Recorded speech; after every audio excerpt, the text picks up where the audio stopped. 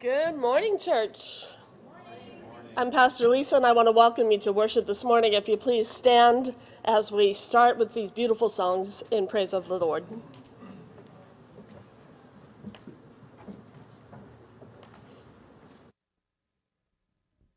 Is thy faithfulness, great is thy faithfulness, morning by morning. New mercies I see. All I have needed, thine hands have provided. Great is thy faithfulness, Lord, unto thee. God, we thank you this morning for a wonderful day. We thank you for bringing us together in your house one more time to do nothing else, Lord, but to bring praise to you and to lift up your holy name. We ask, Lord, that as we sing these praises, Lord, the praises will go up and the blessings will come down. And we pray that when we leave this place, we will leave better than the way we came. In Jesus' name, amen. This is Amazing Grace.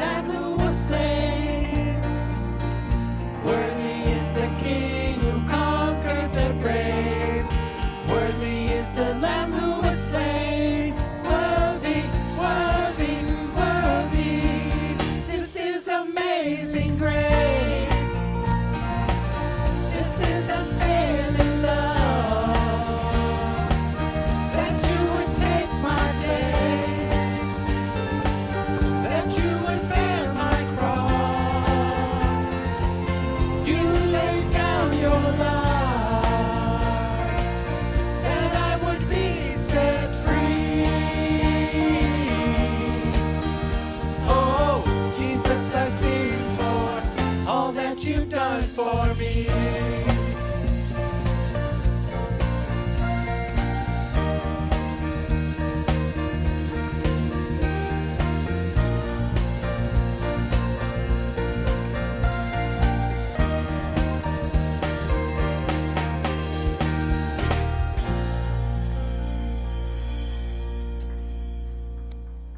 Truly, God, you are worthy. We just worship you, God.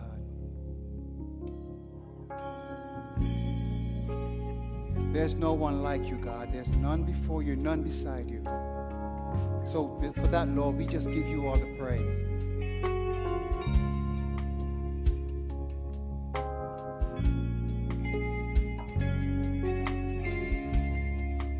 Oh, who is like you, Lord, in all the earth?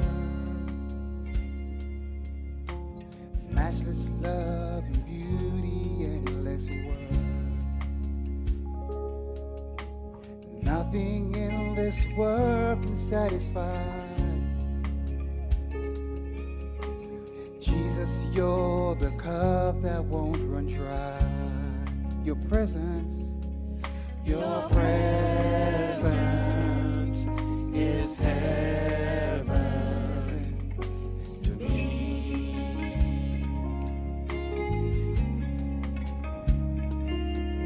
Your presence is heaven to me.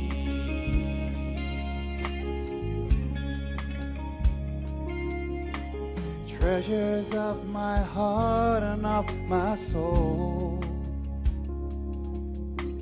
In my weakness, you are merciful. Redeemer of my past and present wrong. Holder of my future days to come. Your presence is heaven to me. Your presence is heaven to me. Sing it again. Your presence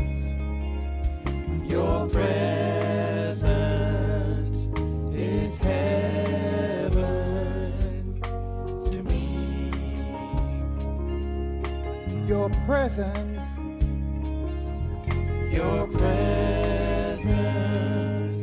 is heaven to me.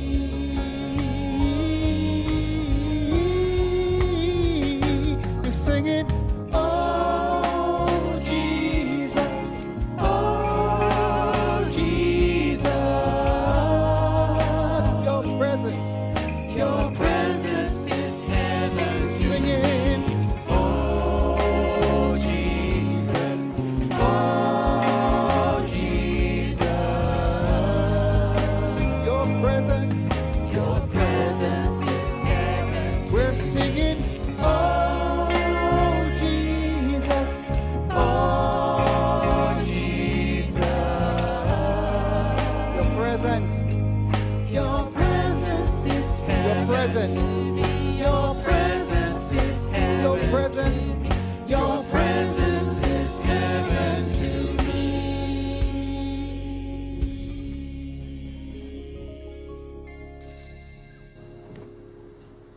You may be seated. Every Sunday we talk about our pegs, our chance to pray and engage and give and serve. And over the summer I've told you this is my favorite time because what we ask you to do is give $10 extra for 10 weeks to 10 missions or ministries that really could use the extra boost in the summer. And so this year, for the first time, we didn't get to go the past 2 years in a row because of COVID. We actually got to have a Dominican Republic mission trip and go down to the orphanage. Pastor Rafe and Amy are there right now. And so this week, we're going to ask you to give that extra $10 to go toward Hogar de Niños, which is the name of the orphanage in the Dominican Republic, and also pray for the people there who are working in mission, who are hands-on with these kids, It's a really tough job. You have to play all day. It's really hard. So if you'll say an extra prayer and add a little extra $10, that'd be great. You can do it online or in person. And I'm going to welcome Glory to come and lead us in our morning prayer. Good morning. The words to that song were just beautiful. God, you are like heaven to all of us. Let's bow our heads and have a moment in prayer this morning as we call upon the Holy Spirit.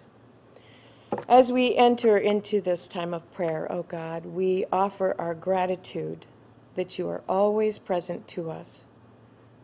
Holy God, in this time and in this place, we prepare to meet you as your body, the church. We acknowledge you as our head. We anticipate your Spirit moving among us. We await your word, knowing that through it our lives and loves will be reordered. Come to us in power to confront and convict, to comfort. For we are your people, made in your image.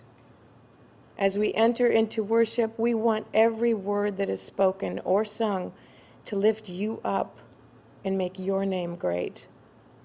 We desire to proclaim your truth, to hear your word, and to respond to you with worship. We've made plans for this time together, but we ask that it would be truly by your Spirit who guides us. Let us be willing to set aside our own agendas when we sense you leading us. We are so grateful to be able to gather, and we look forward with expectancy for what you will do in and through us today.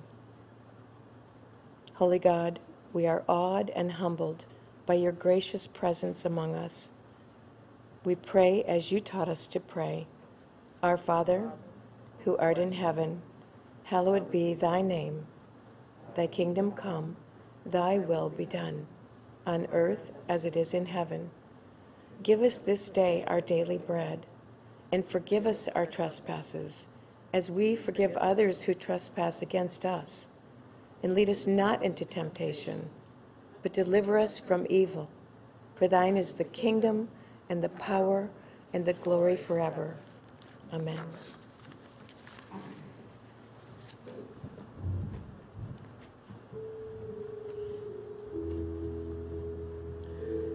Sing with us.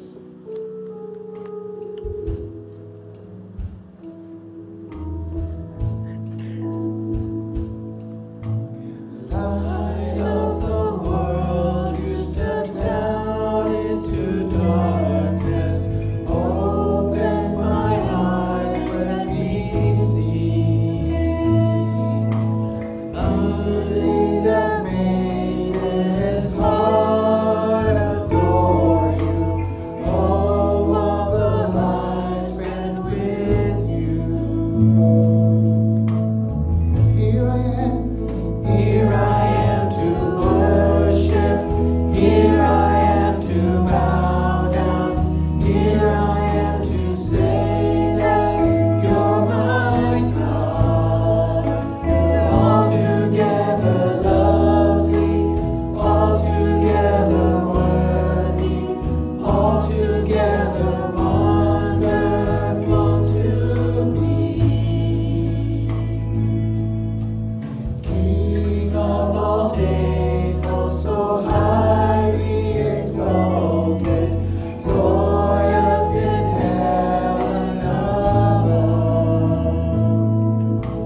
Humbly you came to the earth you created, all for the sake became poor. Here I am. Here I am to worship. Here I am to bow down. Here I am to say that you're my God. You're altogether lovely, altogether worthy, altogether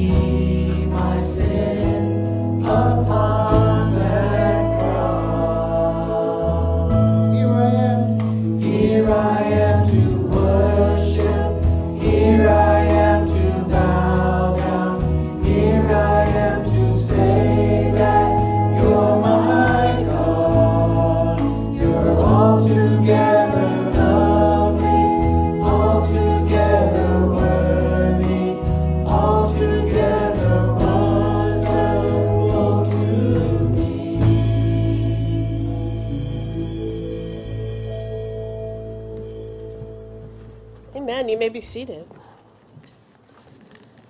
So here we are, Lord. We're ready to worship. Our scripture this morning is from Galatians 5:13 through 25, and I'm reading from the CEB version. Christ has set us free for freedom. Therefore, stand firm and don't submit to the bondage of slavery again.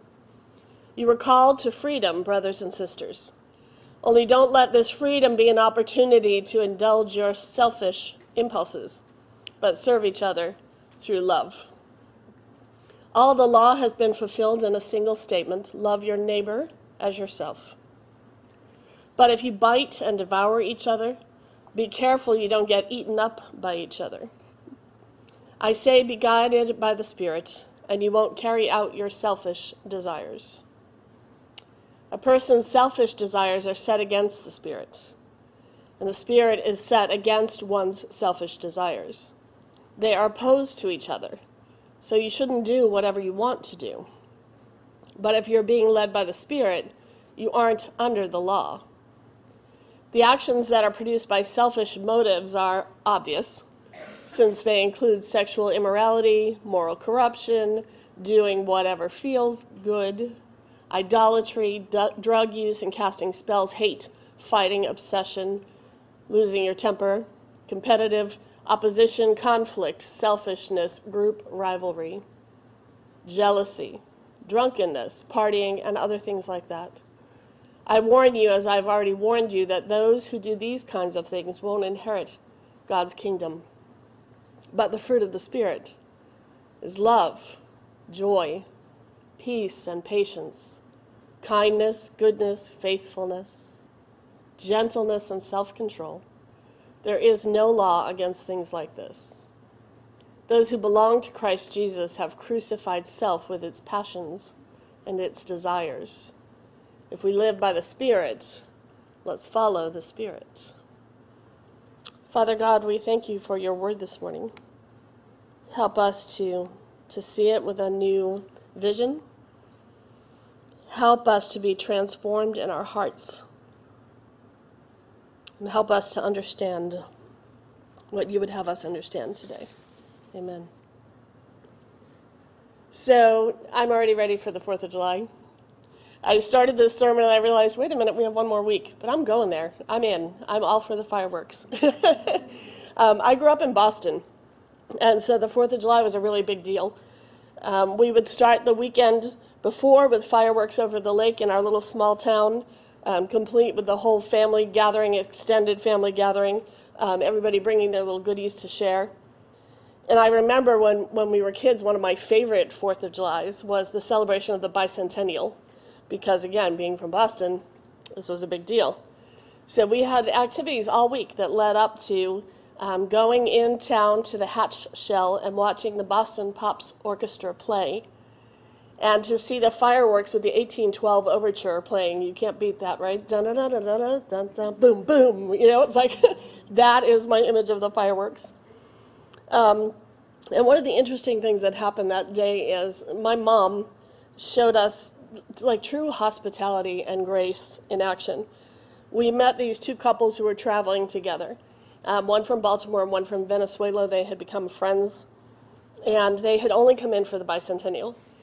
And so after visiting with them, my mom invited them back to our house to see the fireworks at the lake the following Saturday night. It was one of the few times we actually had them after the 4th. And so she invited these strangers to stay in her home and get to experience that small town festival. And they were so excited and grateful to be there. She showed that type of freedom that we have when we love our neighbor with her hospitality. So Independence Day is important. I think we can agree with that.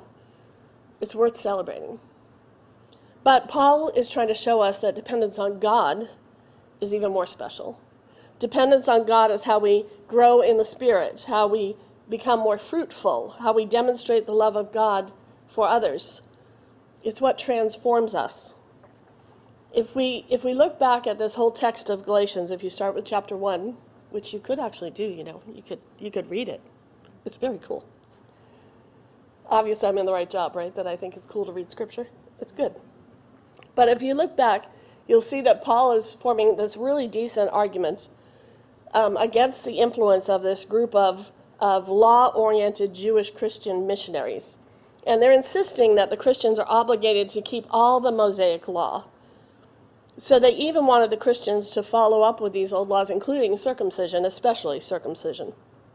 And this is not the first time that we hear Paul arguing against this. You might remember reading that in Acts. If you look back in the chapters leading up to this chapter, he's basically building his argument. He's got a series of examples about the law and the gospel, and he's leading up to this climax of his argument. He's got these negative examples and fierce arguments, and he's leveling them against these missionaries.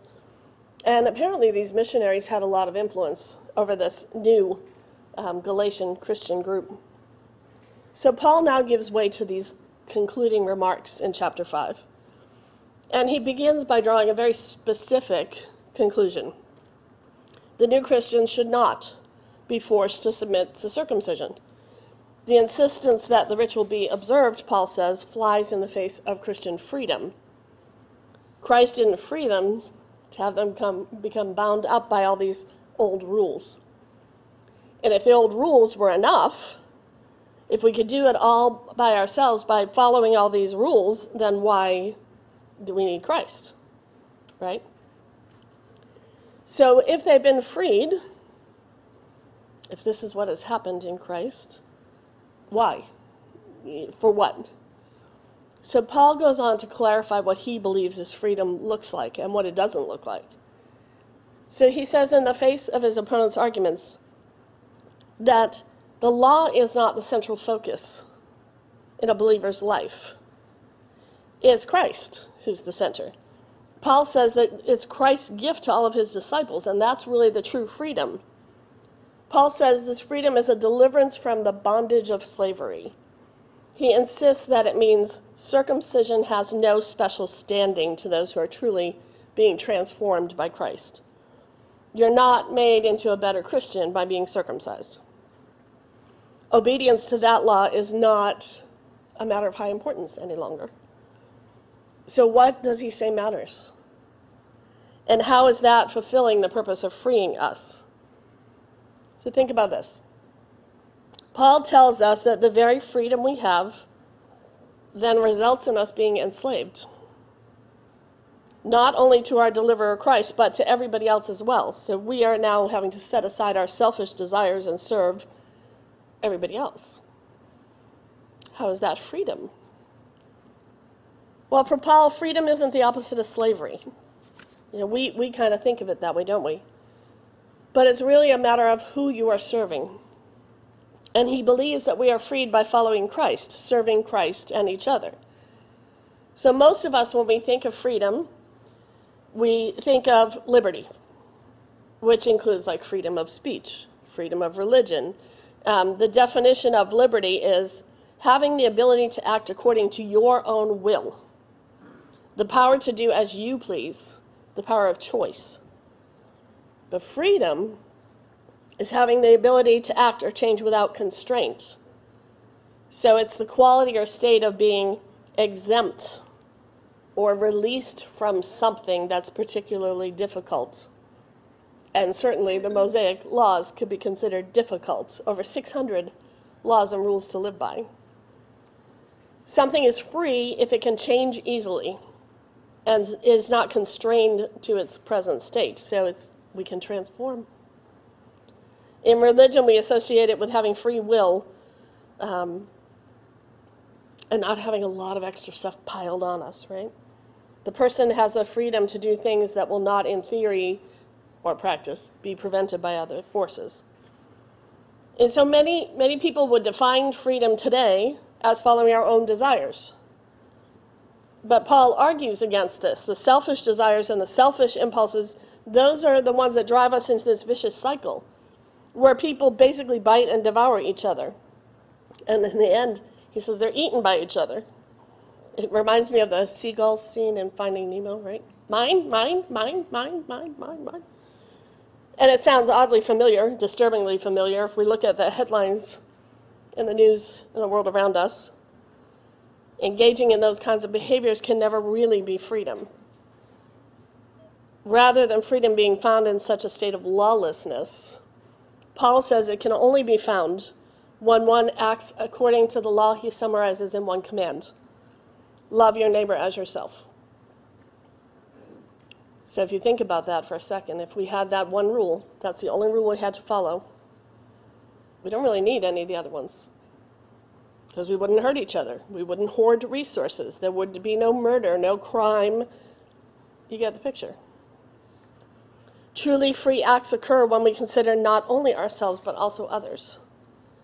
Or even more specifically, the other. Those who are guided by the Spirit don't give in to selfish desires, he says.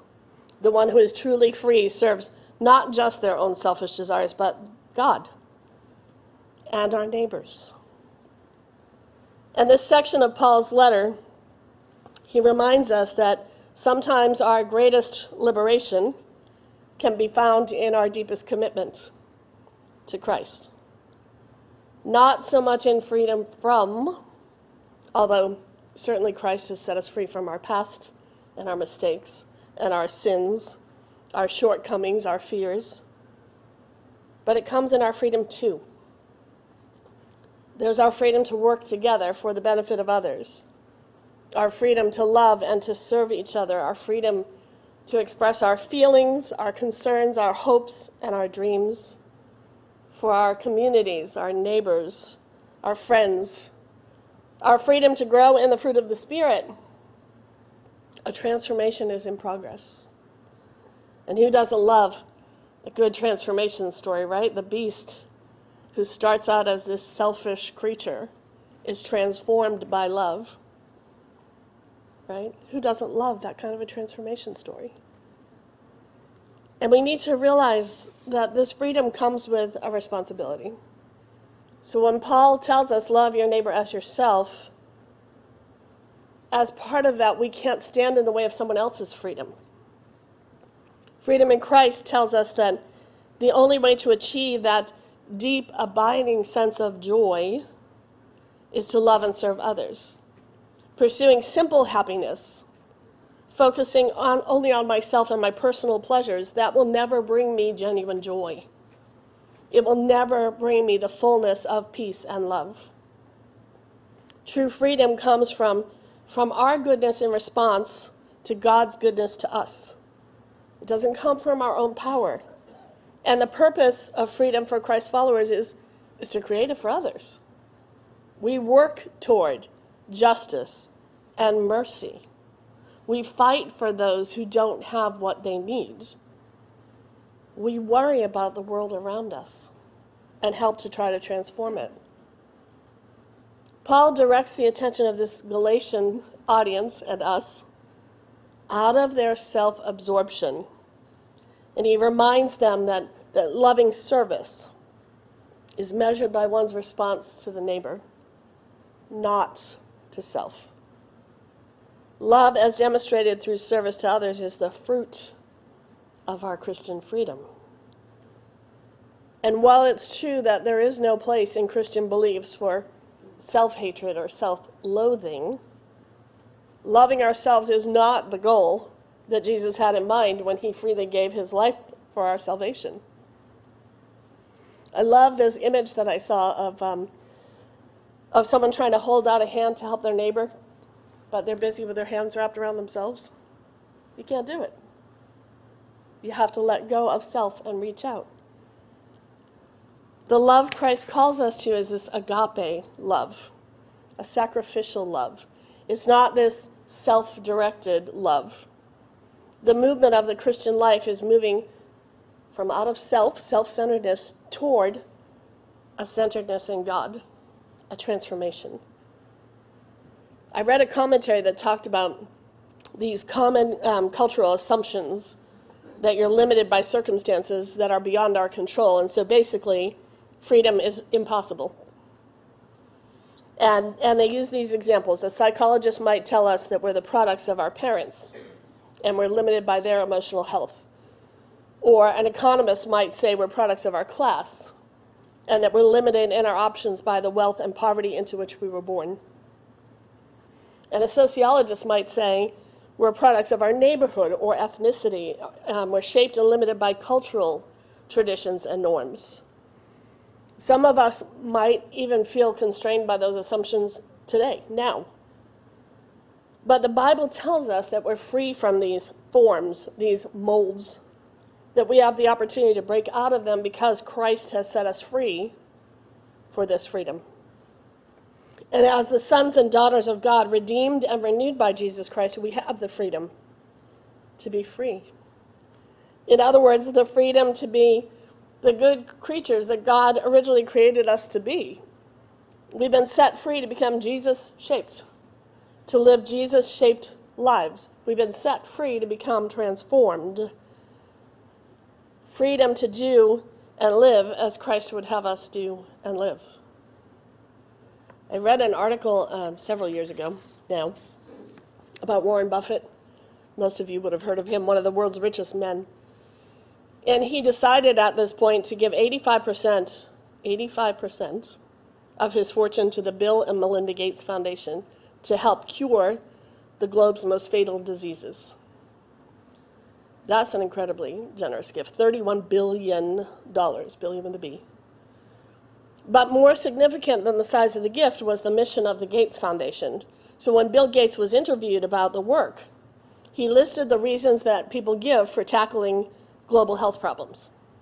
So he says, sometimes people use economic arguments. He said, stressing that if we cure something like malaria in an African country, then the country's gross national product will be higher. He says some use security arguments, saying if we don't cure these diseases, the instability of these countries will increase. Some use neighborhood arguments, pointing out that somebody could get on a plane from one of these places and bring the disease here. All of these sound very familiar after COVID, don't they? But Gates says none of these arguments is the right one.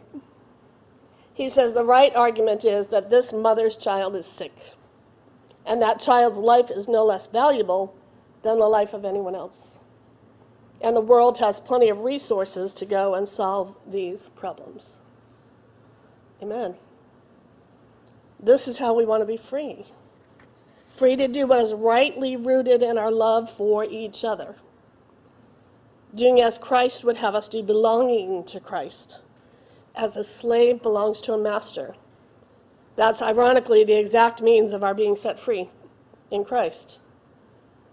Freedom is ultimately not found in independence or in self-focus, but in a loving, dependent relationship with God, where the Spirit leads us to loving acts toward others, toward a transformation. We want to grow in the fruit of the Spirit. We want to become more and more the image of Christ. We want our focus to be love and joy and peace and patience and kindness and goodness, faithfulness, gentleness, and self-control. We are indeed free to be, freed by the love of Christ, freed to be guided by the Holy Spirit, free to love our God and free to love one another. So as Independence Day approaches, let's be reminded that our freedom is truly priceless and beyond measure and given freely. Amen? If you'll bow your heads and pray with me. As we come to you in prayer, O God, we offer our thanks that you are always present to us, even though there are times we are not present to you. We thank you that you call us by name, even though there are times when we take your name in vain. We are sorry for the times that we have not been present to you and for all the times we have looked for you in all the wrong places. We ask that you would instill in us a sensitivity to your presence as we find your glory in the majesty of a sunset or in the smile of a child. We are thankful that when we find a human need and fill it, you are there. We offer gratitude for the courage of martyrs who confronted conflict with nonviolence. Help us likewise to search for options for a better way. Awaken us to the opportunities for ministry. Inspire us to pray for peace and for healing in our broken world and our broken relationships. Expand our horizons that we might know that wherever we are, you are there. For even as we seek you, you have already found us. Transform us, Lord. Help us to grow to be more like you. Help us to so live that when we meet you face to face, we might hear you say, "You are my beloved child. With you I am well pleased." Amen. If you'll please stand and join us in song.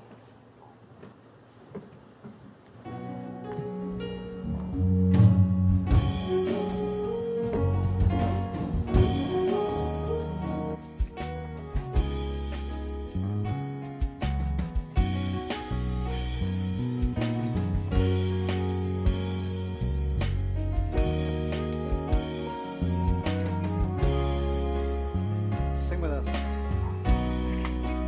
Everyone needs compassion, love that's never failing. Let mercy fall on me. Everyone needs forgiveness, kindness of the Savior, the hope of nations.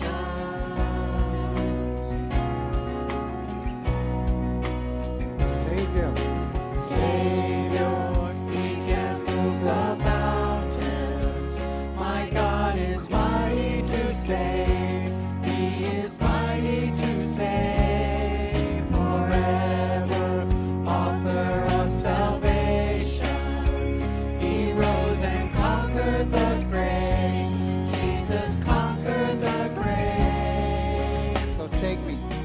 So take me as you find me, all my fears and failures. Fill my life again. I give my life to follow everything I believe in. Now I surrender. I surrender. Savior, He can move the mountains. My God is mighty to save. He is mighty to save forever. Author of salvation, He rose and conquered the grave. Jesus conquered the grave. Shine your light. Shine your light and let the whole world see. We're singing for the glory of the risen King. Jesus, shine your light and let the whole world see. We're singing for the glory of the risen King. Savior, you can move the mountains. God, you are mighty to save. You are mighty to save forever. Author of salvation, you rose and conquered the grave. Yes, you conquered the grave. Savior, you can move the mountains. God, you are mighty to save. You are mighty to save forever. Author of salvation, you rose and conquered the grave. Yes, you conquered the grave.